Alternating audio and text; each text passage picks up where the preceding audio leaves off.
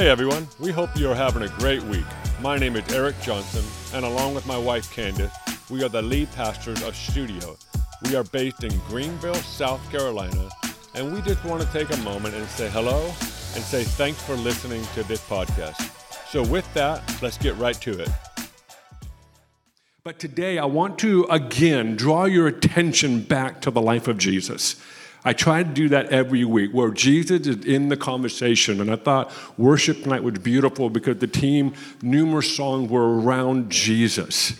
That's all we want. We want Jesus. And so tonight I want to draw our attention back to the life of Jesus and to take another look and examine his life through a different lens, through a different light. I believe he's the one that we should aspire to be like. And maybe you're in this room and maybe you don't believe in God, or maybe you're not even sure if there is a God. Then let me suggest to you, if you desire to be at minimum a good person, at minimum, if you desire to do good on the earth, then Jesus is a really good person to go study. You may not have to believe him in the end, but if you want a model of someone that was brilliant, that was intelligent, that had empathy, that loves humanity, and was able to bring truth into conflicting, chaotic, confusing situations. You want to see someone that healed humanity, that ultimately saved humanity. He was driven by the idea he was sent to earth to save humanity. So whether you believe there's a God or you don't believe there is a God, but you desire to be a good person while you're alive, then I would highly encourage you to, at minimum, study the life of Jesus. There will be things that you will learn and pull from his life that will help you, whether you're a Christian or not a Christian. And so tonight, I want to draw our attention to Jesus once again. One of the unique aspects of Jesus is that he wasn't just a human amongst humanity. He wasn't just one person in the sea of humanity. It was that all of humanity wanted to be with him. And this is unique because you and I, we're amongst humanity. We walk the streets of a city. We walk the streets of our neighborhood. We go into our schools and our workplaces. We are one of billions of people. The difference with Jesus, he wasn't just one of a billions of people. He was actually someone that people from all walks of life, from the spectrum of humanity, wanted to be with him. It wasn't that he hung out with them. They wanted to hang out with him. And what makes it unique to me is that the kind of people that wanted to be with him. He didn't really have one group. He had his disciples, so we know that he gave his heart and soul and most of his time and energy to his disciples, as he should. But when you look at the kind of people that were drawn to him, you had everyone from the most elite in society. The richest, the most elite, the most educated, the most literate, the most people that had the most privilege, if you want to use that word. Jesus, those people wanted to be with him. And in the same moment, the most impoverished people that were well below the poverty line of that day wanted to be with him.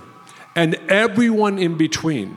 Talk about a unique individual. Who do you know in your life that people from all walks of life, all social, economic statuses want to be with someone? It's hard to find someone like that. Usually it's a group of people are drawn to one person. But when you have all kinds of people drawn to one person, it's time to make note. It's time to assess. It's time to examine. It's time to take a look at this man named Jesus and say, why is it that everyone from the farthest left politics to the farthest right politics wanted to be with the same guy? Because in today's age, that's not normal. That's not even common. It's hard to find. Usually you find people that are from the same social status or the same economic status will hang out with people of the same status. And if you're in the impoverished group, you usually are with the people that are in the same group as you. And if you're in the left, the liberal spectrum of politics and belief, then you usually are gathering with people that think like you, look like you. And if you're on the right, the far right, or in the middle, I don't care on the spectrum, but you usually gather with people that are just like you. And that's how culture functions, especially in today's modern context. And the reason why I want to bring our attention to Jesus, Jesus was attracting everyone from every spectrum of life. And this is a very real message for right now. Because we live in a polarizing moment where we are told, find people that you agree with and you have the same views, and that's your group. And anyone that doesn't fit into that view, this is what you do. You draw the line and you excommunicate, you cancel them, and you definitely label them the enemy. And Jesus had the exact opposite posture. That everyone in every spectrum of life wanted to be with him. So tonight, I want to examine that. I want to get you to think a little bit about yourself in that light. Especially in the season that we're in America specifically, and as the political season has definitely got momentum at the moment. I'll just leave it there. If you have your Bible, turn your Bibles to John 19. And John is the fourth book in the New Testament. And for those of you that are unaware, Matthew, Mark, Luke, and John are the first four books of the New Testament. And why is this important? Because those books are called the Gospels. They're also called the Synoptic Gospels. Matthew, Mark, and Luke are very similar. You can find almost the same stories in all of them. John was a little bit different. They consider him part of the gospel, but John was a different character. John wrote his book last. Matthew, Mark, and Luke wrote their books, and toward the end of John's life, he writes his book. And some people believe that he actually wrote his book to fill in some gaps that Matthew, Mark, and Luke didn't talk about. So what you read in John is actually John, and John was the guy that he said he was the favorite of Jesus. And that takes a unique psychological makeup of a human to write for history to know, I was Jesus' favorite. I was the guy that Jesus loved the most. I mean, some of you really resonate with that. You're like, yeah, that's who I am. Jesus says I'm the best human ever created. And you're a unique individual. And other people are like, no, you're not the favorite. It's all the same. But John was that guy. John was that guy that said, I'm the favorite. And so when John writes, he writes much more from a place of intimacy. He's writing from, I was God's favorite. I was the one that Jesus loved the most. And I think it's beautiful because you get to see another light, another narrative on the life of Jesus. And we're going to read one verse in John 19, verse 23. I'm going to read it out of the NIV. When the soldiers crucified Jesus, they took his clothes, dividing them into 4 shares, one for each of them, with the undergarment remaining. The garment was seamless, woven in one piece from top to bottom. Let's read that last part again. This garment was seamless, woven in one piece from top to bottom. I want to draw your attention to this one garment, the undergarment. It was seamless. It was woven from top to bottom. This was a piece of clothing. Like every clothing item in this room has a seam in it. No one in this room has a seamless garment that I'm aware of. But I think it's safe to say 99.99% of every clothing item in this room has a seam in it. This item had no seams in it. It was a continual thread. There were no stop, there was no gap, there was no beginning, there was no end. There was only one piece. It was seamless. Now, this is just a random verse in here. And what's interesting about this verse, Matthew, Mark, and Luke don't mention the seamless aspect of it. They only mention the garment that the soldiers were gambling for. But John says, no, the undergarment was seamless. This is actually not the first time in Scripture the idea of a seamless garment comes into play. If you go back into the Old Testament, before the cross, way before the cross, the instructions from heaven to the priests in the nation of Israel was to wear seamless garments. And God actually instructed him, this is how I want it made. And he lays it out. You can go back and read some of the passages and just Google seamless garment in the Old Testament and you'll get all these great references. But the instructions were God had wanted the priest, the one that would come in and worship God, and the one that would come into the most intimate place called the Holy of Holies, were to wear a specific kind of garment that God wanted made. So this was the introduction of a seamless garment. Why is this important? Because this is something that God originated in his mind, that this is what he wanted. It was a perfect garment that wasn't put together in pieces. It was one continual piece. And what's beautiful is the priest would wear these garments, and the role of the priest was to come in and set up the altar and the sacrifice and places of worship to become to become holy and to worship God. If you're unfamiliar with the Old Testament, this is all the time of humanity prior to the cross. And what's fascinating about the Old Testament is that when the instruction to anyone that was considered a child of God and the nation of Israel, your instruction was to remain clean. Your entire life was built around this idea, you must remain clean. And then it was also around this idea, these are the list of things that will make you unclean. And you can go into the Old Testament, Exodus, Leviticus, and some of those books that are honestly hard to get through because there's just a lot of information and data. But there's one part in there where it talks about don't touch anything that's unclean. So, for example, if you encountered a leper before the cross, if you encountered someone that had leprosy, your instruction was to avoid that person. Don't get anywhere near them because if you do, you become unclean. Their person's uncleanness would now come on you and you were defiled. You now had a blemish and there was a process that you had to go through to become clean again. I can go to other details, but if you are interested in this, just start doing research on what it meant to be unclean in the Old Covenant. The point is this, the priest would wear these garments and the instruction was to remain clean. Let's fast forward to Jesus now. Jesus is now wearing a seamless garment just like the priest of old. Many say Jesus is the highest priest of them all. So here's Jesus walking around Middle East with a seamless garment. Instead of avoiding lepers, he would touch a leper. This is a game changer. That a priest in the old covenant was instructed, go near no one that was considered unclean. To make it even more pertinent, if a woman was having her period, she was considered ceremonially unclean.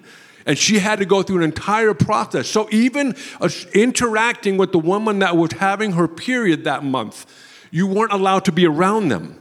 This is how big of a deal it was to God to not be around anything that was not clean.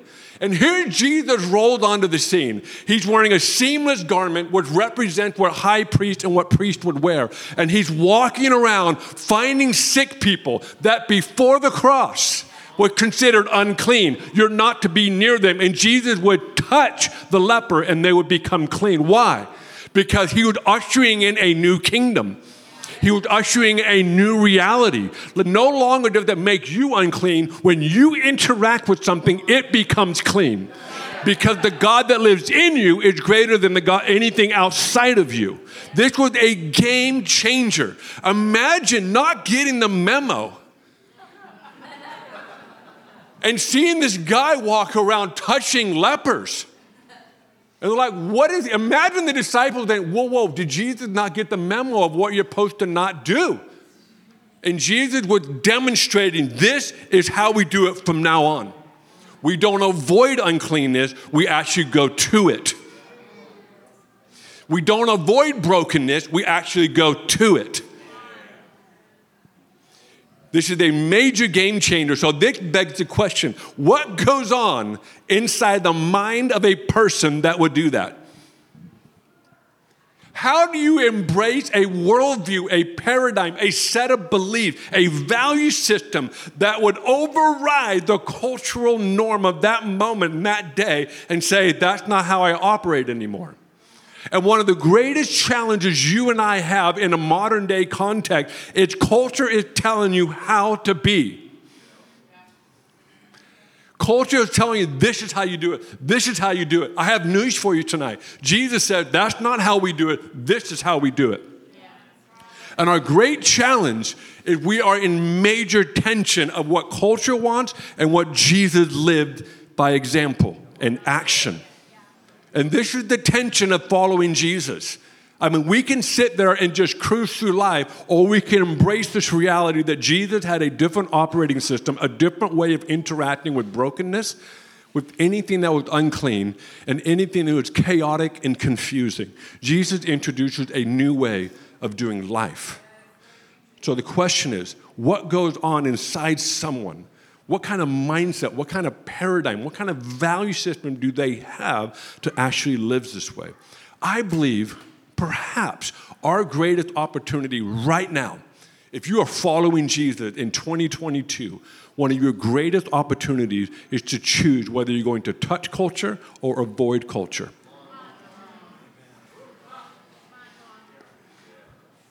We need pioneers and we need mavericks right now that will choose to touch culture. Because there's two predominant thoughts right now.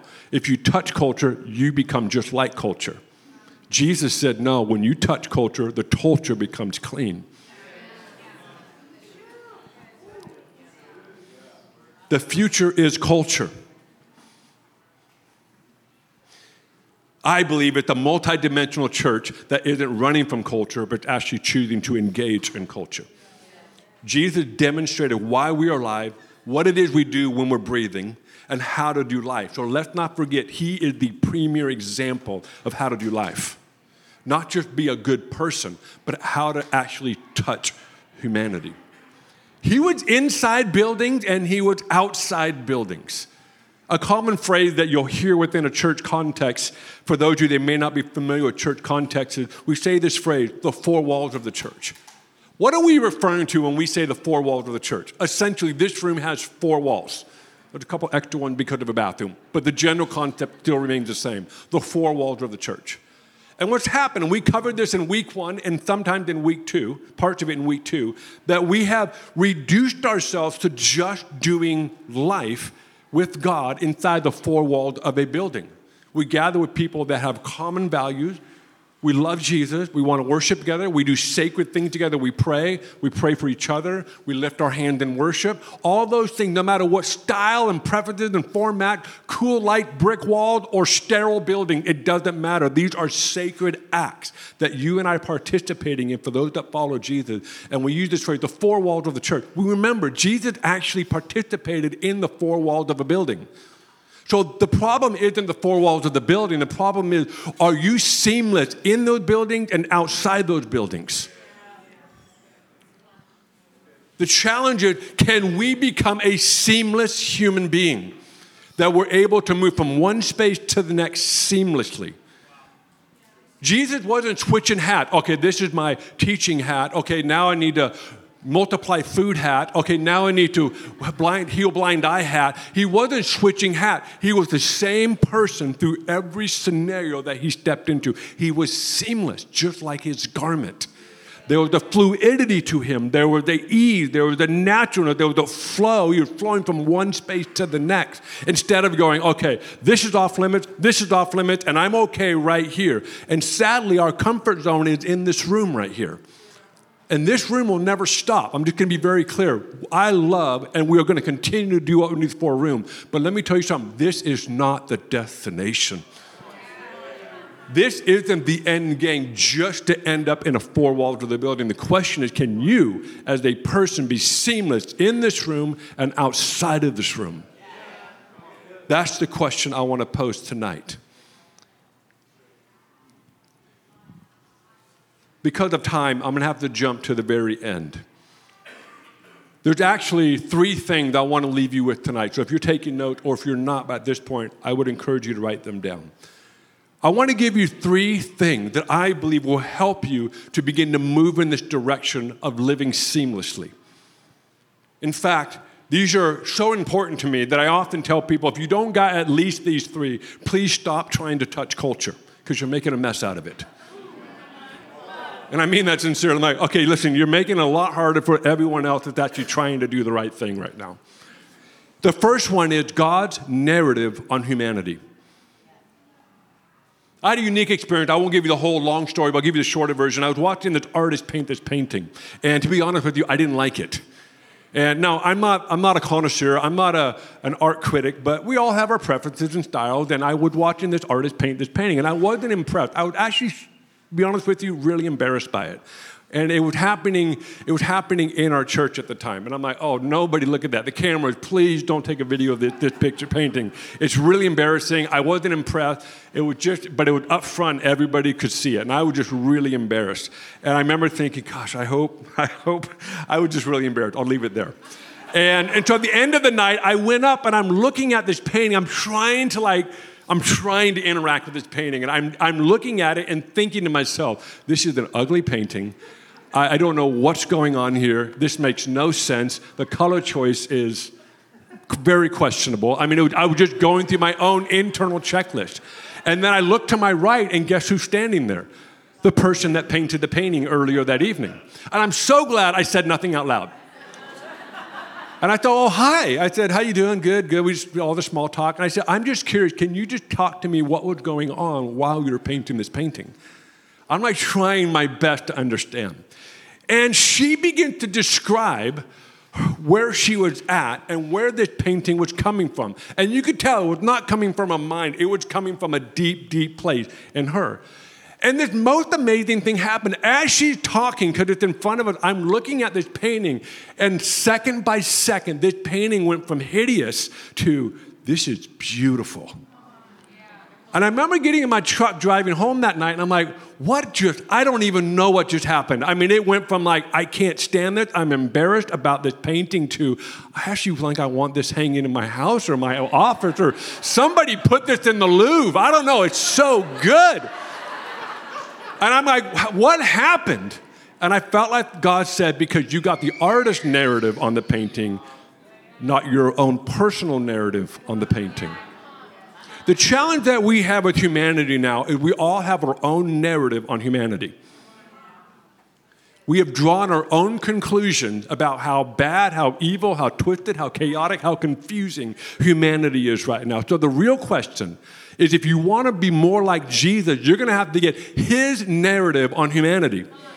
And I believe it can be found in Genesis 1, verse 31. This is after God created the heavens and the earth, 6 days of creation. He takes a day off on day 7. And before he takes the day off, he looks at everything he created and he says this is good. This is really good. And he's talking about humanity.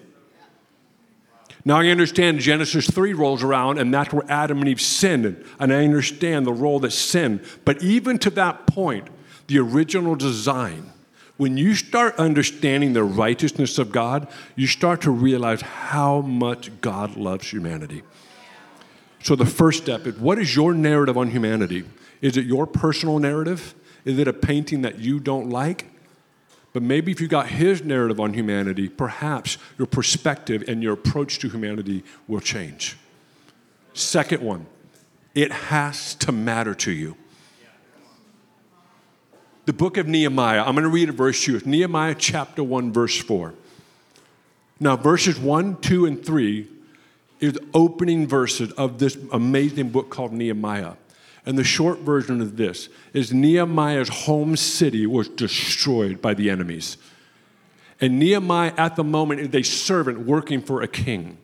His main job was to serve the king and to taste the wine before the king drank it, for two main reasons: to make sure the wine was quality, and secondly, it wasn't poisoned. So his job was to taste the best wine in the world, but his life was always at risk. And Nehemiah gets report that his home city is destroyed. And this is what you read in verse 4. So it was, when I heard these words, that I sat down and wept and mourned for many days. I was fasting and praying before the God of heaven. This is my personal opinion of what happened in the unseen realm. God was looking for someone that cared. He was looking for someone that actually cared about his city being destroyed. And I have a feeling the word got out all across that part of the world. And God hones in on a guy named Nehemiah. Why? Because he's weeping. God said, there's my guy. He cares about my city. He cares so much about my city that I am now going to put all of heaven behind him. I'm going to give him every natural skill and every unnatural skill at his disposal. I'm going to give him wisdom beyond his years to come in and rebuild a city that at that point had taken decade after decade with no success. And within a matter of months, Nehemiah rebuilt the entire city. What explains a servant all of a sudden becoming a city rebuilder? I believe because God wanted to find someone that cared. So my question to us tonight, do you care about your city? When stuff happens in your city, are you weeping over it? Are you joyful over it? Are you looking at your city thinking it's them, or is it we?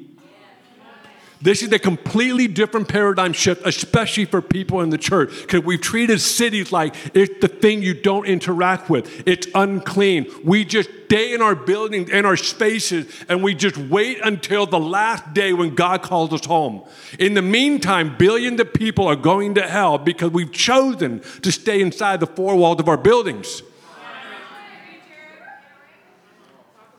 And my challenge to you tonight is, does the city matter to you? Do you drive through the city and hear the statistics or see the challenges and opportunities, and does it hit you on an emotional level? Or is it just this thing, it's out there? I just live here. I just put up with it. I believe God is looking for individuals that will be like Nehemiah. Does that mean you have to cry? Perhaps no crying, but it should hit you deeper than just, it's just a city. So it has to matter to you. Lastly, but not leastly, this one is stay in the game. One of the great challenges, I'm going to wrap it up because we're just about out of time. One of the great challenges you and I have is whenever we come up against a morality issue, we always choose to disengage. So here we have a story in Daniel. I don't have time to read it to you. I'm just going to tell you the story. And if you don't believe me, it's Daniel chapter 1. It's all in there. I promise you. Daniel is a famous individual in the Bible, perhaps one of my most favorite individuals right next to Jesus. Because Daniel was a young boy, most likely a teenager in his mid-teen years, somewhere in there. A king from a foreign country had come in and had taken over his country, and he was a young boy. And the Bible is really soft about it. It said the King Nebuchadnezzar besieged the city. What that means is it was a complete takeover from another government taking control of this government. So this wasn't a handover. This was a siege, a takeover. And King Nebuchadnezzar said, hey, get me the smartest, most brightest, good-looking young men you can find. And so they found these young men, and Daniel was one of them. And the idea was, I want you to train these young men for 3 years in the Babylonian culture, in the Babylonian ways, which in the context was basically the enemy's ways, the enemy's culture, the way the enemy thought. And Daniel's now thrusted into a culture that is teaching him the ways of the enemy. This was not a choice. This was involuntary. But there comes a moment, as part of the training program, you are told what to eat. They want you to eat what the king normally eats, which is really good food and good wine. And they came to the young men and said, part of your training is to eat the food that the kings eat. Because we want to teach you what he eats, how he eats it, how to carry yourself, and how to interact with this part of the Babylonian culture. Now, the challenge was, and this is hard for us to understand today, what we eat is not deeply connected to our faith. When you talk to a Jewish person, they have specific dietary restriction because it's connected to their faith. What it means is, if I eat certain foods, it's almost like I'm renouncing my faith. You talk to a Muslim, they have a certain dietary restriction because it's connected to their faith. In modern Western Christianity, we're like, whatever you want to eat, just eat it. That's just how we are. In-N-Out, yep, In-N-Out's good. That's just Chick-fil-A, whatever you want, fry it. It doesn't matter, just eat it. And we have no concept of what we eat is connected to our faith. But in this context, for Daniel to participate in eating Babylonian food was like renouncing God. So here he's stuck with the problem. He's stuck with the cultural issue that he cannot participate in, which you and I run into every day. I can't do that because this is violating my faith. This is violating my relationship with God. I cannot participate. We all run into this every day of our lives. And Daniel runs into this. And instead of bailing, he comes up with an idea. He said, I have an idea. And he talked to the head guy and said, listen, let me eat the food that I normally eat and let everyone else eat the Babylonian king's food. And at the end of 10 days, you can decide who looks better. And the servant said, if I let you do that, the king will chop my head off. He said, 10 days. Just do 10 days. What's my point? Daniel came up against a cultural norm that would violate his faith, but he got creative and stayed engaged. Many of us, we run up against it, but we choose to disengage instead of getting creative to stay in the game. And this is my challenge to us tonight. Stay engaged and get creative. Tap into intelligence. Think about it. Be thoughtful. Find ways to stay involved in culture. Don't give up your space, your seat in culture, because God is bringing you into that space.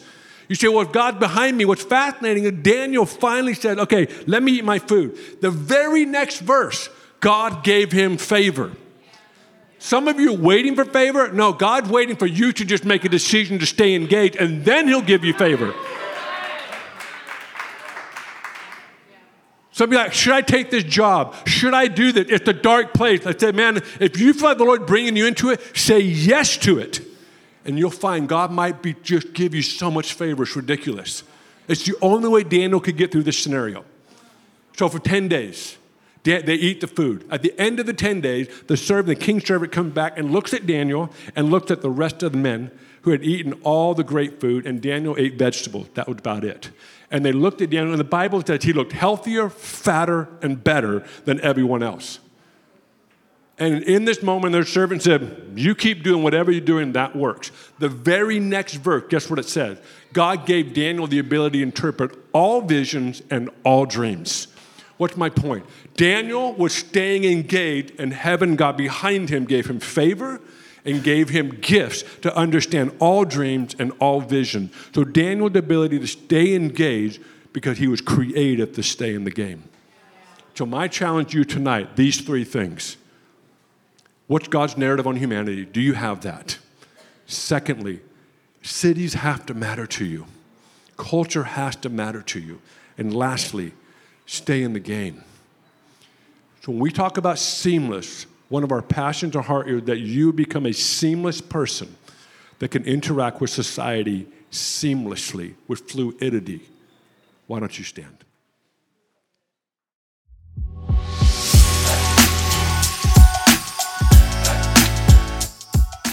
Thanks for listening, and we hope this talk benefits you in every way possible.